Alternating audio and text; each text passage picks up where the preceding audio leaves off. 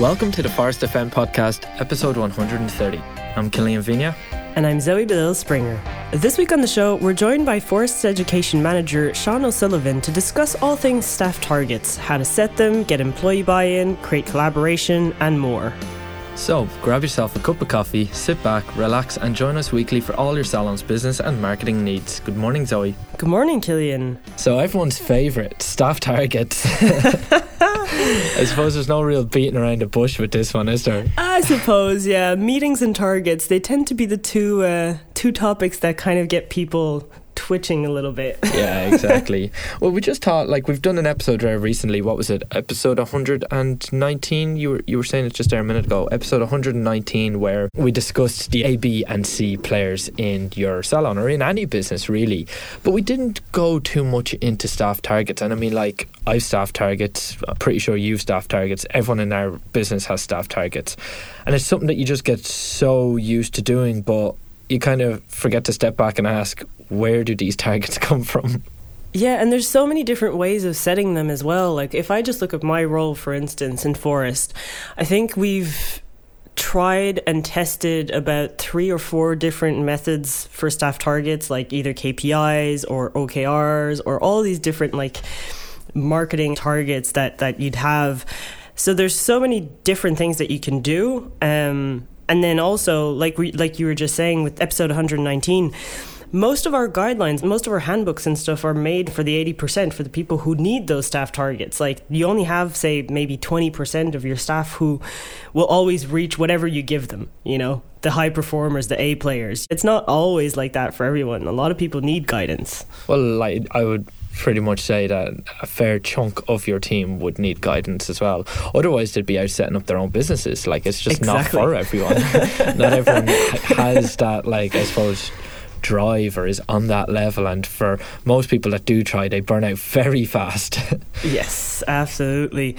Yeah, so I suppose it doesn't come at a better time, this episode, because we launched Salon Retail Week last year for the very first time. It stemmed from the 30 Days to Grow Challenge, so this one is obviously just a week long, and it starts on Monday. And obviously with retail, you're going to want to set targets, right? So without further ado, let's welcome Sean O'Sullivan. Listen, thank you so much for joining us today on such a short notice as well.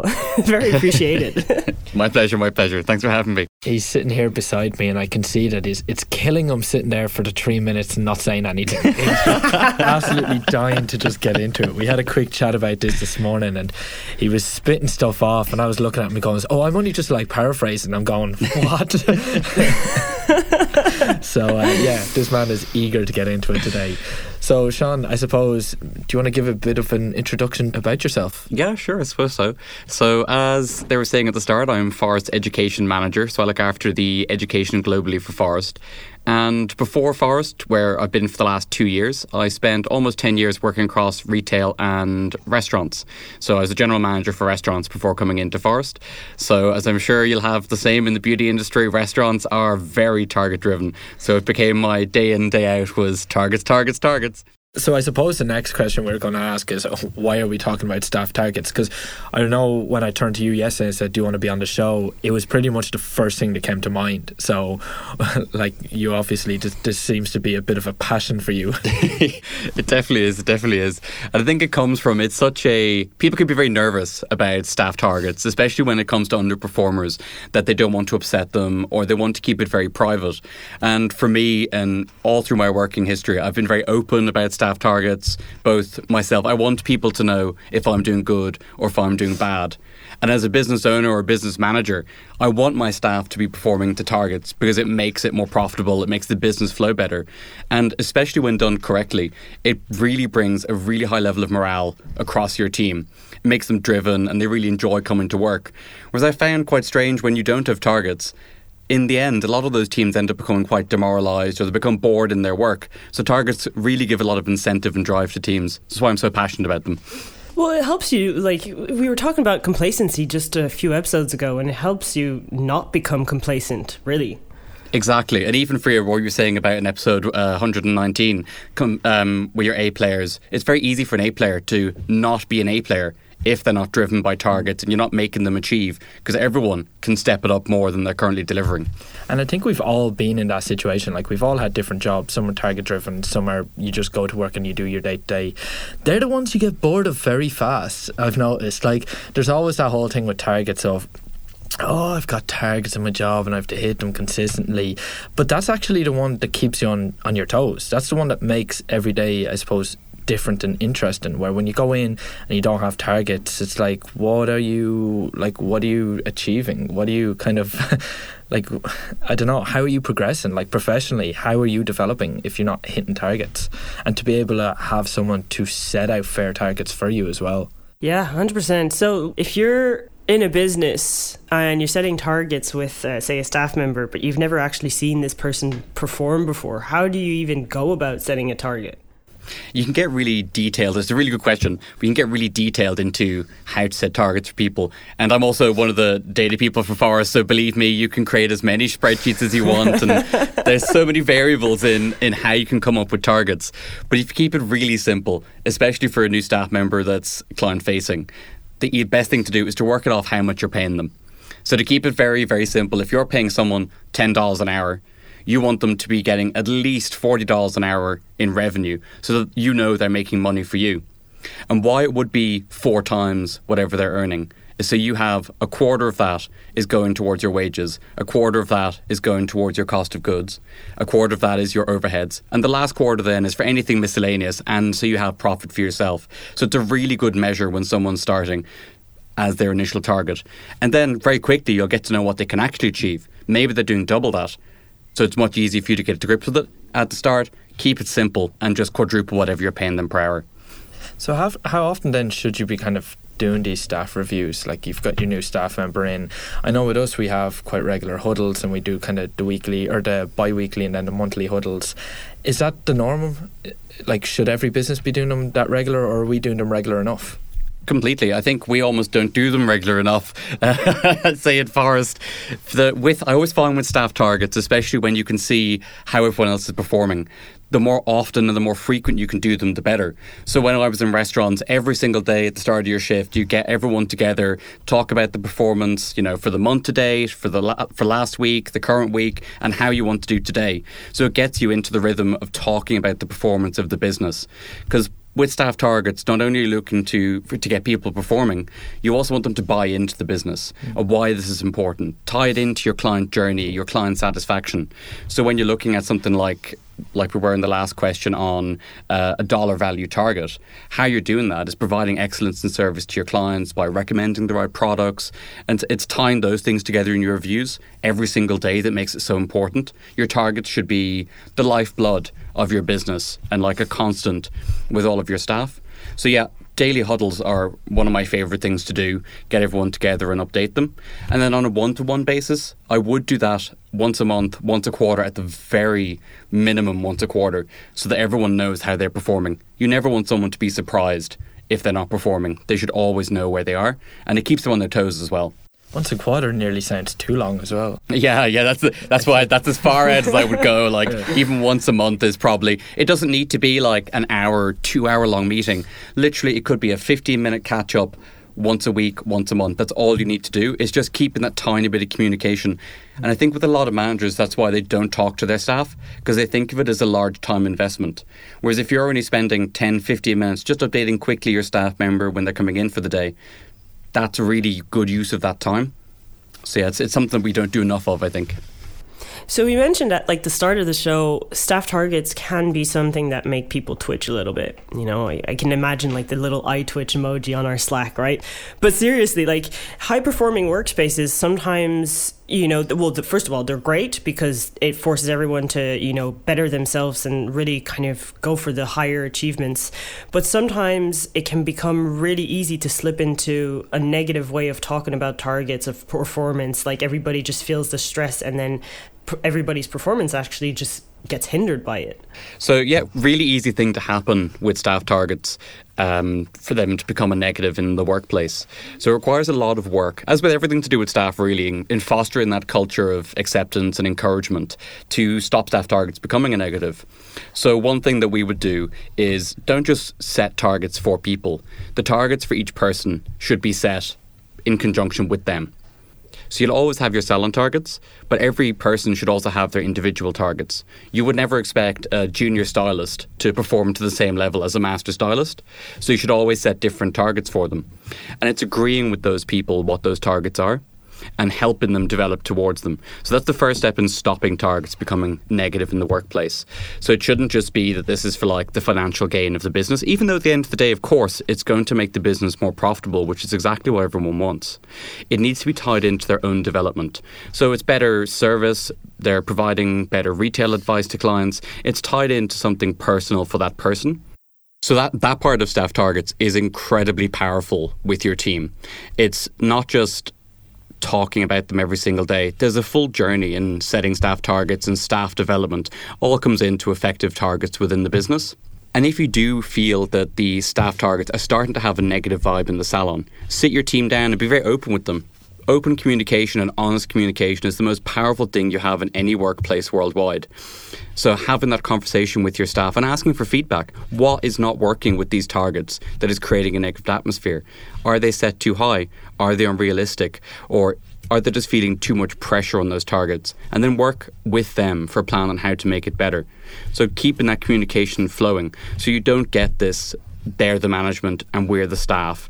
You want it to be a kind of symbiotic relationship. So communication for staff targets is the most powerful thing to stop it becoming a negative. So what about then actually creating the staff target? Like, not what we talked about at the start of the show, but more like you're the salon owner or the manager. Surely you have a better idea of what targets you want to set than the staff member you want to set the targets for. So do you just approach the staff member and say, here's your targets? Because you mentioned about getting a little bit of feedback about from the staff members. Are they too hard? Why isn't it working? But should you actually work with them to create the targets in the first place? Completely. You absolutely should. So there's a bit of pre-work as well before you get to setting targets with your staff members. In Forest, for example, we have our 3 values. We have a can-do attitude, growth mindset, and Service Cahinta, which guide everything that we decide as a company. And in conjunction with that, we have our business growth metrics. So we already have them at the start of the year, or in this case, in the next few months when we're coming to decide what will targets be for 2020. So using those with your team as the kind of the grid to what your targets could be. So for instance, in Forest for Service Cahinta, which is excellence in service for anyone who doesn't speak fluent Irish. So this would be applicable to our support and education teams. So you would rate your training or your support call at the end of it. So we might go to our team and say, okay, for Service Cahinta for 2020, what could you target yourself on to show that you're delivering Service Cahinta to our clients? And invariably, they're going to come back with support call ratings or the average support call rating and give you a figure. So it's not that it's a free-for-all. Of course, that wouldn't make any sense in any business. You're giving them the framework and leading them towards what kind of KPIs you'd be looking for. So in a salon environment, what you would break it down to, in most cases, now I'm sure there would be differences, you'd have your services and you have your retail. So when you're looking at that, if you want to be excellence in retail tied into amazing hair quality, more than likely the staff are going to come back with something tied to percentage retail sales or dollar retail sales per customer. So they're already going down the right path to targets. And when you're looking at what value they should be, you should already have your data from whatever your point of sale software is, what your last year's figures were, what it was per person, so they can use them as a guideline.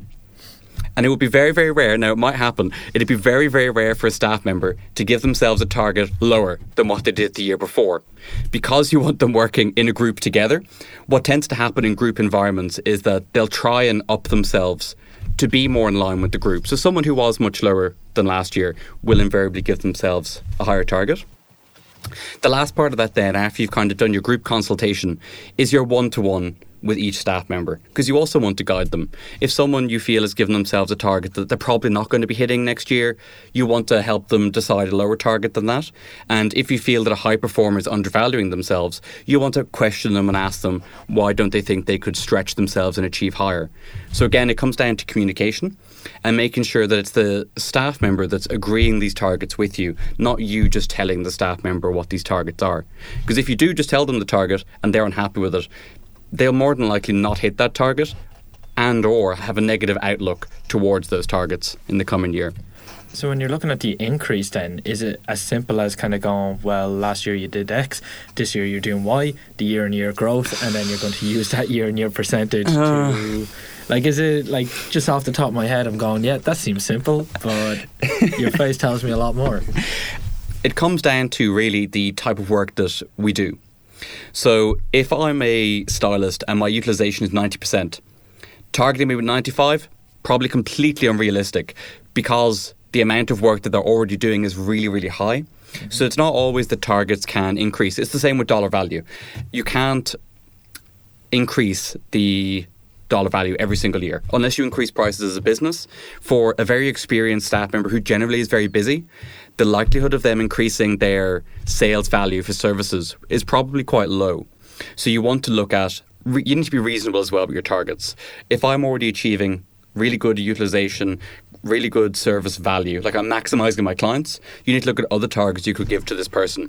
So if that person is already achieving really the goals of your business, the top performer, you need to start then looking at, okay, what other things can they do that will contribute to the business? And for a person like that, personally, I'd be saying, okay, here's Amanda, she's a junior stylist. I want you to mentor her this year. So as well as maintaining your normal targets, I want you to be responsible for bringing her up to your level, or, close enough to her level. Maybe not the same in 1 year, probably a bit too much. So yeah, target, it can be quite difficult to decide what targets to build. As a business, it's a bit easier. You can definitely use percentage growth year on year because you have more control over that. You can hire more stylists or maybe open a second unit. There's a lot of scope for expanding. When you're looking at individual performance in a service-based industry, there's only so much you'd be able to target them on. So it starts looking into, for the top performers, different ways of expanding on their capabilities, bring them up to the next level, because everyone wants to be advancing in their life. That makes sense, and you're increasing their responsibilities too. Exactly. But then as a salon owner, you need to really have that mindset of allowing those high performers to do that, because if you have, and I don't want to say poor culture, but if you have a culture that isn't as strong as it could be, people tend to compete against each other. I think it comes down to leading by example. Changing culture is one of the most difficult things you can do as a business, because culture is ingrained from the very start and it's a daily habit. Very, very difficult to change that. And it starts by making small changes. So it's that first meeting on targets. And even if you probably will, if you have a poor culture, get a bit of kickback on it, to persevere and just to keep doing it. It might take 3 months, 6 months, or even a year, but you need to keep communicating to your staff and leading by example in those changes. Because of course, if cultural change doesn't come from the top, it's never going to change as a business. So it really needs to be, you have buy-in from the top level all the way down to your stylists.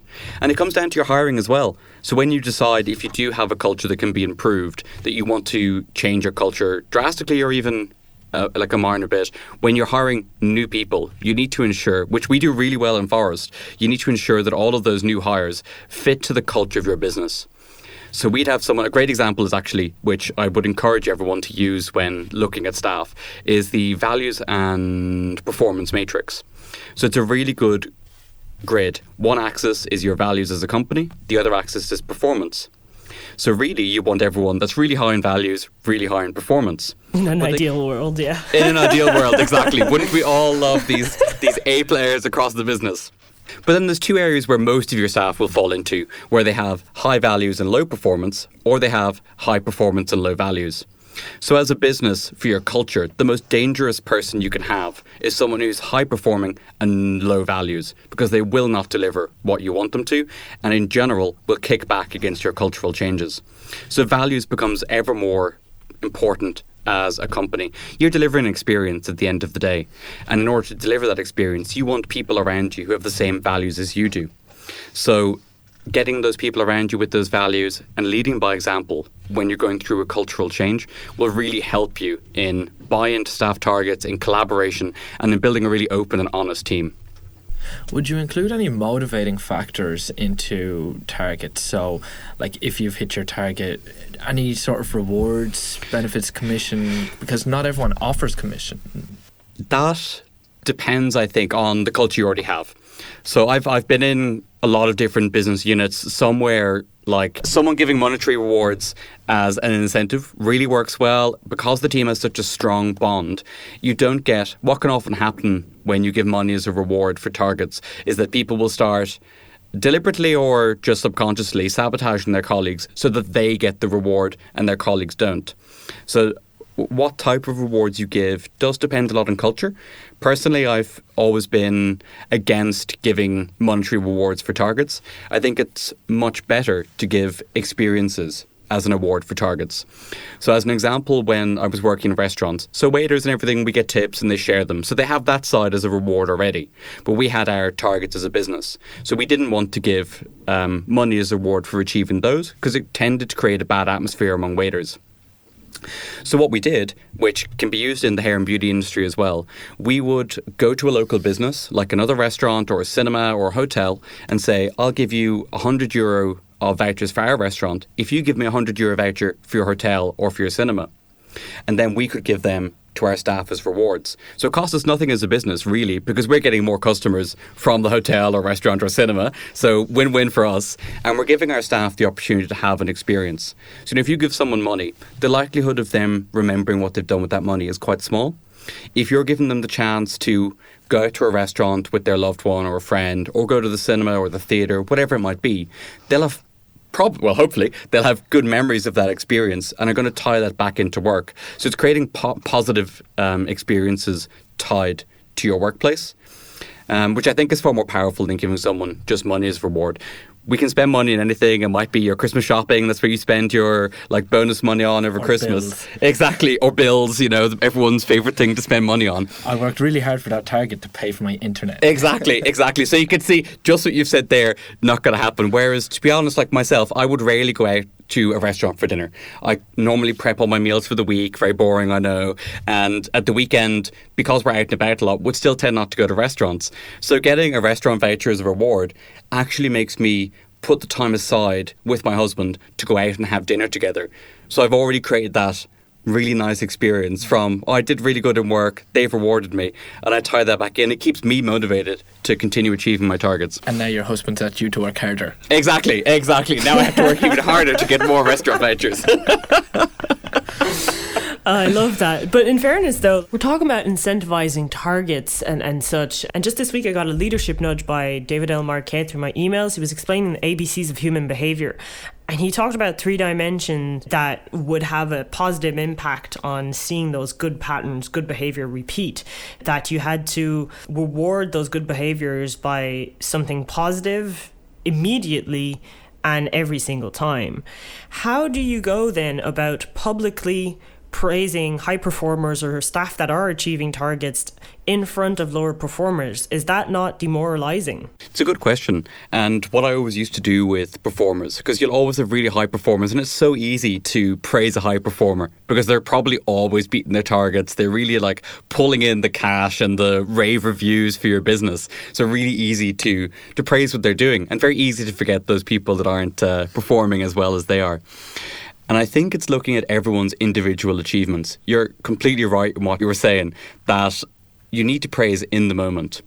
One of the most powerful things that we had and this was back in the days when people used to write reviews on little hand cards in the restaurants, was one of our staff members who'd never really, kind of middle of the road performance-wise, got one in, and just immediately gathering all the team together in the back of the kitchen, mid-service rush, and just saying congratulations for getting this really good review in and reading the review out loud.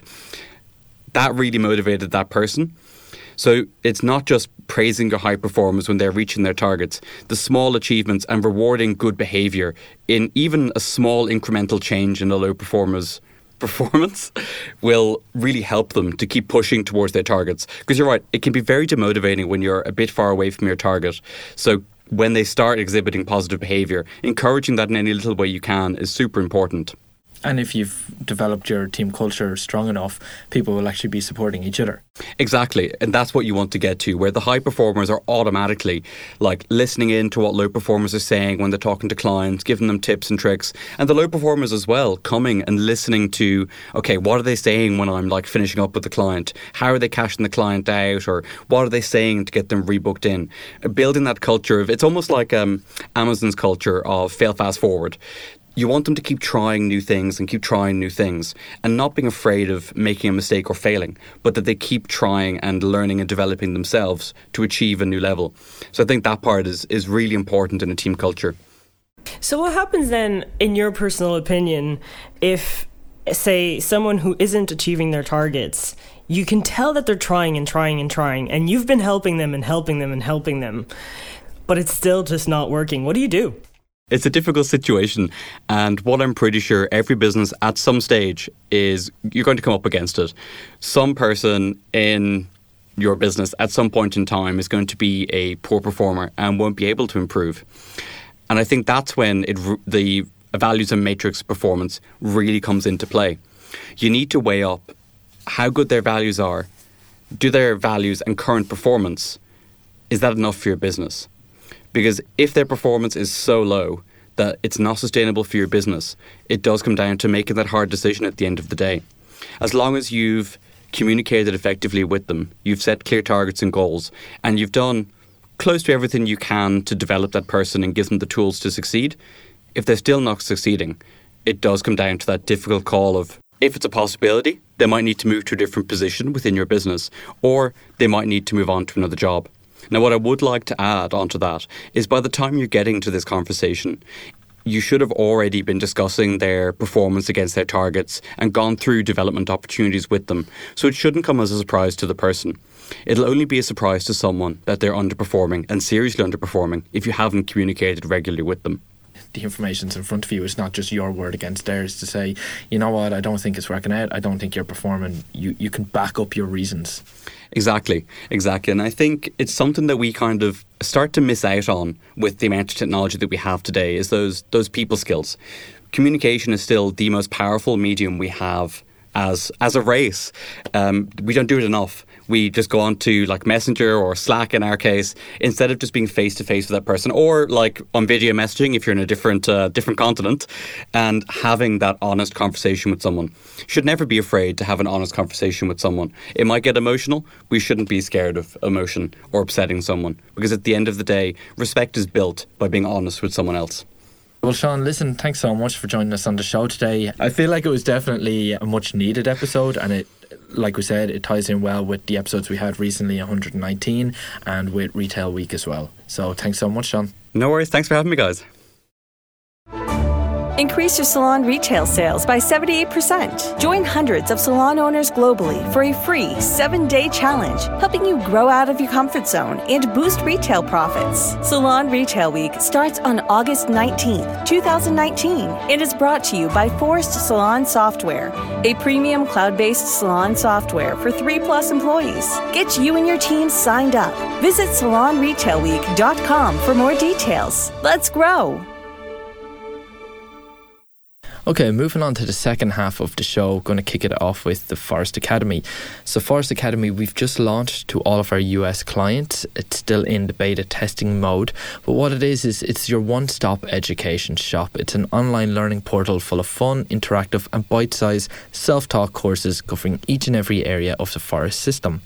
You can learn on the go with the downloadable app. You'll have access to a library of regularly added and updated courses. You'll get to play around with interactive Forest systems, and most importantly, you'll be able to download your Forest Academy certificate for each course. So next on the Inside Forest segment, we have a brand new webinar taking place on September 2nd at 11 a.m. UK Irish time, and it's with Salon business coach David Barnett. It's all about his 3-step salon retail technique, which has helped salons around the world smash their targets again and again. If you don't know David of The High Performance Stylist, he has spent a career working on some of the world's leading salons in the UK, Ireland, and the US. Some of his work was featured on New York Fashion Week, the Grammys, the MTV Awards, and he's even had his California salon chosen to do a pop-up for the Super Bowl 50 VIPs. So here's the deal. If you've listened to episode 52 of Forest FM, you'll have heard about this technique a little bit already. If you're taking part of Salon Retail Week, you'll get to know his technique. And this time around, September 2nd, is your chance to spend an hour deep diving into this technique. It's simple, achievable, and incredibly effective. This is not a webinar you want to miss. Next up, we have the Salon Owners Summit, so the Dublin flagship event and the Salon Owners Summit Roadshow. The first one of which is taking place in January 2020, so the Dublin flagship event that is. We have our first main stage speaker and our first workshop speaker announced. The tickets are on sale. You can request a callback for those. And then we have the Salon Owners Summit Roadshow taking place in Philadelphia on October 21st. That is a Monday. The time of the event is from 9 a.m. to 5 p.m. All education. And then we have a networking reception for 5 to 7. It's taking place at the Lucy, like I said, in Philly. And up until August 31st, if you use the code EARLYBIRD, you can receive 15% off your ticket price. So you can secure your tickets straight through the link in the episode's notes. By the way, everything that we mention here, all the links are in those notes. So do check them out. The announced speakers for the Salon Owners Summit Roadshow at the minute are Ashley Tulliver-Williams, Olivia Smalley, Jay Williams, Rachel Ringwood, and Josh Haffitz. So if you're based out of the US, I would strongly recommend you check out this event. All the information can be found on salonownersummit.com/Philadelphia, and we look forward to seeing you there. Then we have the Salon Retail Week. We've been talking about it since the start of the episode. It has kicked off today. However, it is not too late to take part. You can register for free at salonretailweek.com.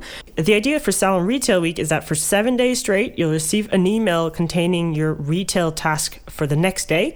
Each task has been carefully crafted to get your products off of your shelves and into the hands of the people that need it most, aka your clients. This is a free collaborative event. It's designed for you and your team to work together and to help you see the impact that consistently selling retail can have on your overall business goals and targets.